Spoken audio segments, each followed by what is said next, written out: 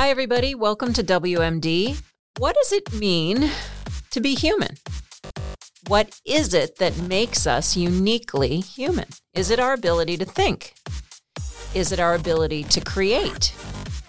What does it even mean when we tell people that as humans we can think? On this episode of WMD, 3 cybersecurity students from the York College of Pennsylvania are going to wrestle with these questions as they discuss artificial intelligence. And so I'm going to hand off hosting of the show to Jimmy Metzger. Jimmy is a cybersecurity student at York College. He's a retired Marine, medically retired Marine, and he's going to lead the conversation, and he's joined by 2 of his classmates, Mariah Robertson and Matt DeSoy, who we've heard from before on WMD. And the 3 of them are going to discuss artificial intelligence. Enjoy their conversation.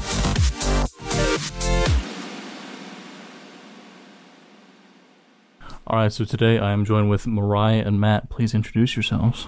Hi, I'm Mariah, cybersecurity management major. Hey, I'm Matt. Matt is also a cybersecurity management major.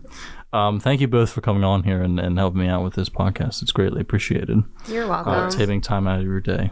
AI, as we've learned from this actually previous class today, we could probably talk about this till the end of the day.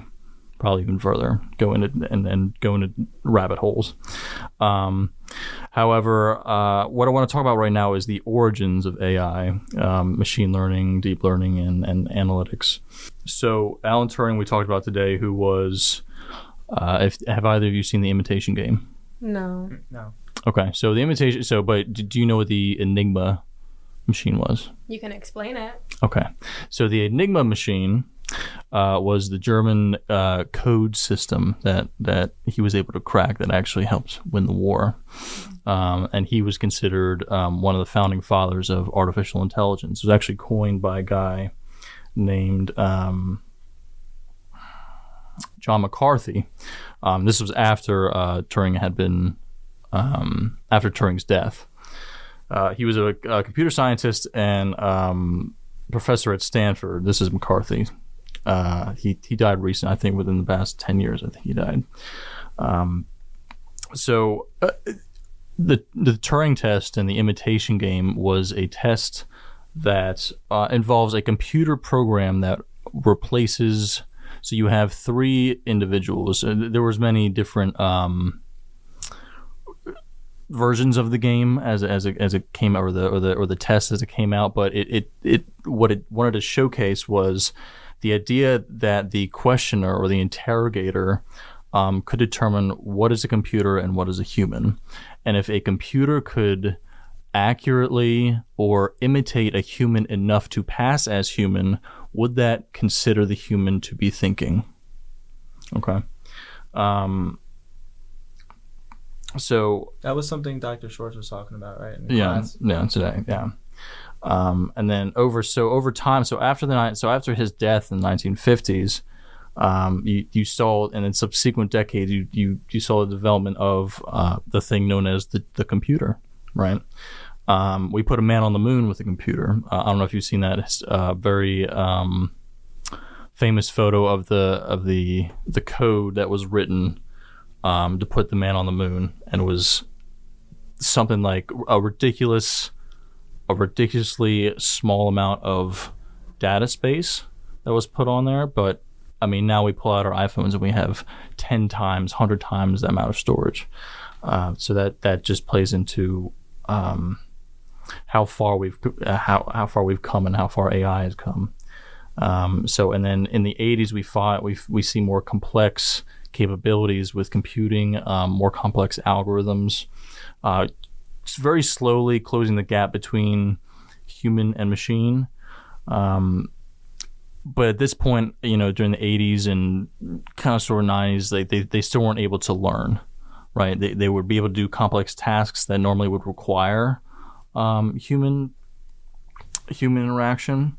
And AI as itself is just a program, or when it started out was a program that were able to do things and solve problems that normally require a human element or human intelligence. Things like decision making, driving, Tesla driving self-driving cars, chatbots, right? That's a big thing.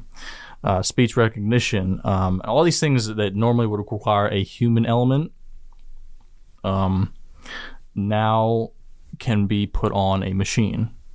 I use Grammarly. One of the things we talked about today that kind of blew my mind was when we went on that OpenAI thing, and this will play into sex tech big, but the creativity part of it, that you could just put in words and it would make like 6 different images. It made a couple different ones and variations. Yeah, you could click on different ones but it was highly customizable, and it was very like, if you didn't know any better, would you think that a human did that, or would you think a machine did that?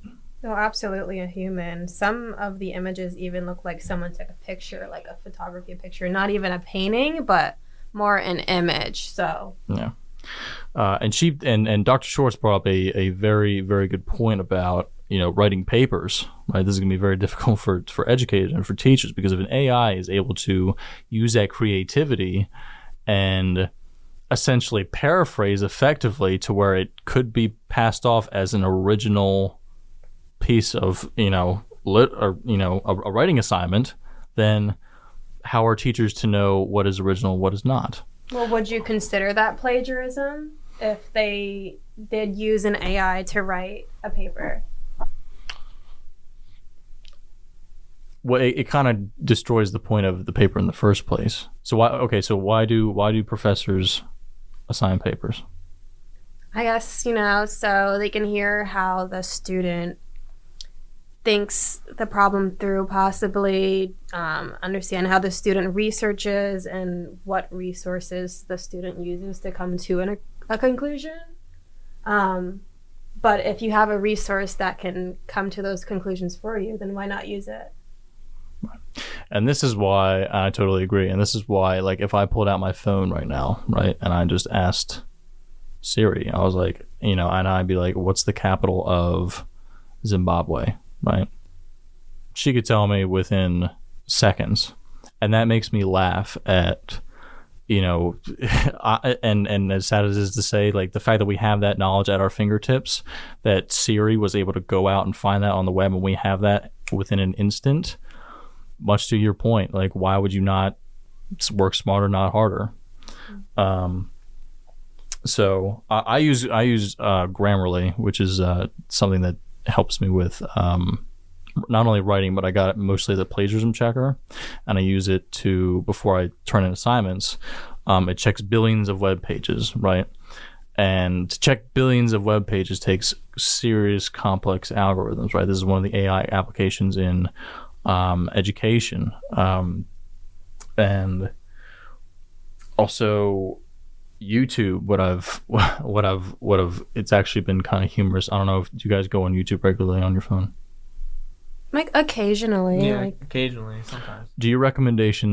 Are your recommendations similar to things that you've searched? Like if I watch a video, recommendations pop up the same accounts. Yeah. So you're kind of like, all right, so is someone watching me? Is someone... Yeah. So this will play into your convergence of defense and surveillance. But yeah. And then one of the last things was I want to hear your guys' opinions. How do you think AI is different from artificial intelligence, is different from human intelligence? I think it's faster in some aspects. Faster? Yeah. So in what aspects is artificial intelligence better than human intelligence? I think with human intelligence, we're limited to the resources that we have at our disposal, whereas artificial intelligence has just a much more vast variety of resources that they can get their information from, that we as humans may not be able to even recollect from our memory if we even do know it. So just because the AI does not have to rely on their memory makes it the better and quicker option. Mm-hmm. Yeah. And this was brought up in The Imitation Game. He kind of alludes to, like, all right, so if I like to go to the movies and then you don't like Brussels sprouts, and Matt loves opera, right? We're all thinking different things, right? So does the fact that we think differently, does that something else thinks differently, does that mean that it's not thinking? Does that make sense? So because we're thinking, because I we're think still everyone thinking. I think everyone can think differently. Right. So would that apply to a machine? Can machines think differently, though? No, what I'm saying is it still in like if a machine can think, right? We think differently. So just because someone thinks differently or something thinks differently, does that mean that it's not thinking? Do you understand the question? Yes and no. Like it's still. It's kind of a rabbit hole, isn't it? Yeah. So yeah. So it's a very well. It's what I was kind of trying to get to was the human element of it. Like you can't really program emotional and relationship stuff into an AI, but I mean, you can, but it's not going to be real. Right, They can right. It can respond, imitate to a certain extent, which is what. Yeah. So we're going to get into that in just a bit, but I want to end on. Yeah. So more of a difference between human and AI is, you can't really actually side off ramp. I had asked a couple strangers like what they had. Like if I told them, if I said, what do you think of when I say artificial intelligence? Some of them said like iPhones. Some said like names of companies. A lot of people said, I don't know. But like the only movie reference that I got was iRobot, right? And I remember in iRobot, he said that the robot, right, was dreaming, right? So that kind of has the connotation of creativity. And we've seen today that in this open AI thing, that it's capable of creativity. That sort of random element that can be thrown in there can be. I mean, would you agree that that's a form of creativity? And emotion too. Like, I feel like dreams make you feel a certain way. Mm-hmm. So now, last thing on this was black box AI. Do you guys remember what black box AI was? No. So black box AI is algorithms that make up all AI, right? But you can't see what those algorithms are doing.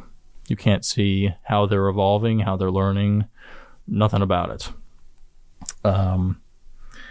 So no one knows how it's being done. And one of the questions that was brought up in class was, before I get to that. So where that's being implemented is a trade-off that we have with artificial intelligence and human intelligence is a robot or a machine would more likely be less biased than a human. Would you guys agree?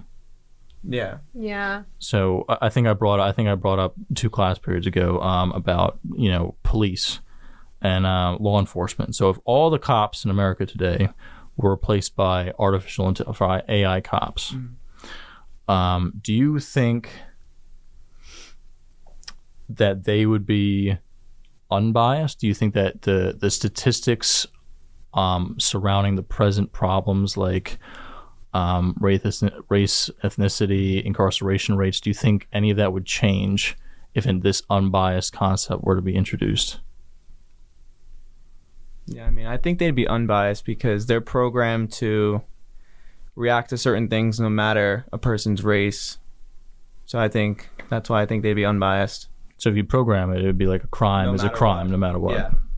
I think it really depends on the data set that the AI is trained on. If it's developed on data that's specifically generated towards like white male, then it won't be trained on data that's generated towards a black female or an Asian male or, the different races. So then it may automatically target those other races that it did not encounter data on. So that could create a bias. Now, whether or not you say that is a true bias because the robot really doesn't care what your race or gender is up to, the person. But I think it does create a slight bias, whether, just depending on the data. absolutely. And I think, and caveat for that is, we were talking in class about AI, black box AI in business models. And do you really trust an AI that's job is to make money? Are you okay with not knowing how that AI is making money? Like, give me an example. Okay, so you're the head of a company, right? And you employ a black box AI, and you're like, this is very, very layman's terms. You say, you know what, make me the best business model that I can generate the most amount of money. You don't know how it's being done. They could be doing some very shady stuff, this AI, because it's learning like all these techniques on how to make money.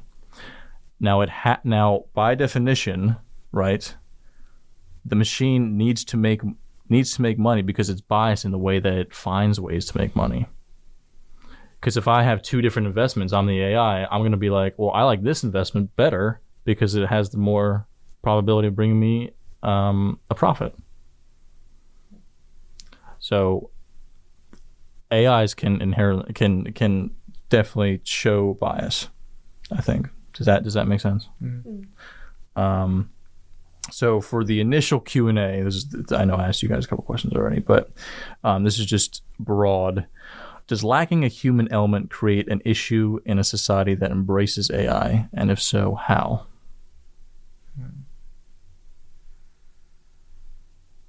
I think to an extent, yes. I feel like AI, we kind of have the emotional aspect as humans. So integrating them into society might, that might hurt it, kind of. If you know what I mean? Yeah, I think it only really matters for specific industries. Like, there's instances where implementing AI doesn't really need that human touch. But if you're going to implement AI into, once again, like the police force or the healthcare industry, or, something that involves human activity and that emotional connection, then that, we should look more into it and the emotional effects that could come into play with implementing the AI. Yeah, definitely. Do you guys think that black box AI would work in any industry? I mean, I can't think of like a specific business in mind right now, but I'm sure that we could find something that could use the black box AI. I mean, okay. There are certain things, like, I understand the shady part, but it really depends on how shady it is. Like, if you're running like a sex ring, that's shady. Yeah. But like if you're just, gambling on the side, like it's not that big of a deal. Yeah, I think it definitely heavily depends on, obviously, if you're going for like recruitment and hiring, like we talked about, and because that's one of the implementations of black box AI, because people think that, they're unbiased, so they're just going to pick the best people regardless of whatever. Well, by doing that, it ended up being very stereotyping. So and that's across the board. So, but there are simpler things than just making money and job recruitment that black box could potentially be used for. Not knowing how things work, I think, is kind of a scary concept. But only time will tell.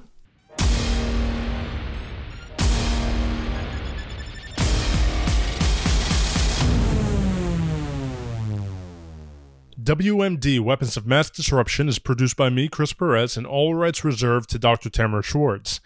You may access this podcast free of charge on any of your preferred platforms or by visiting us at lamrai.com. That is LLAMRAI.com.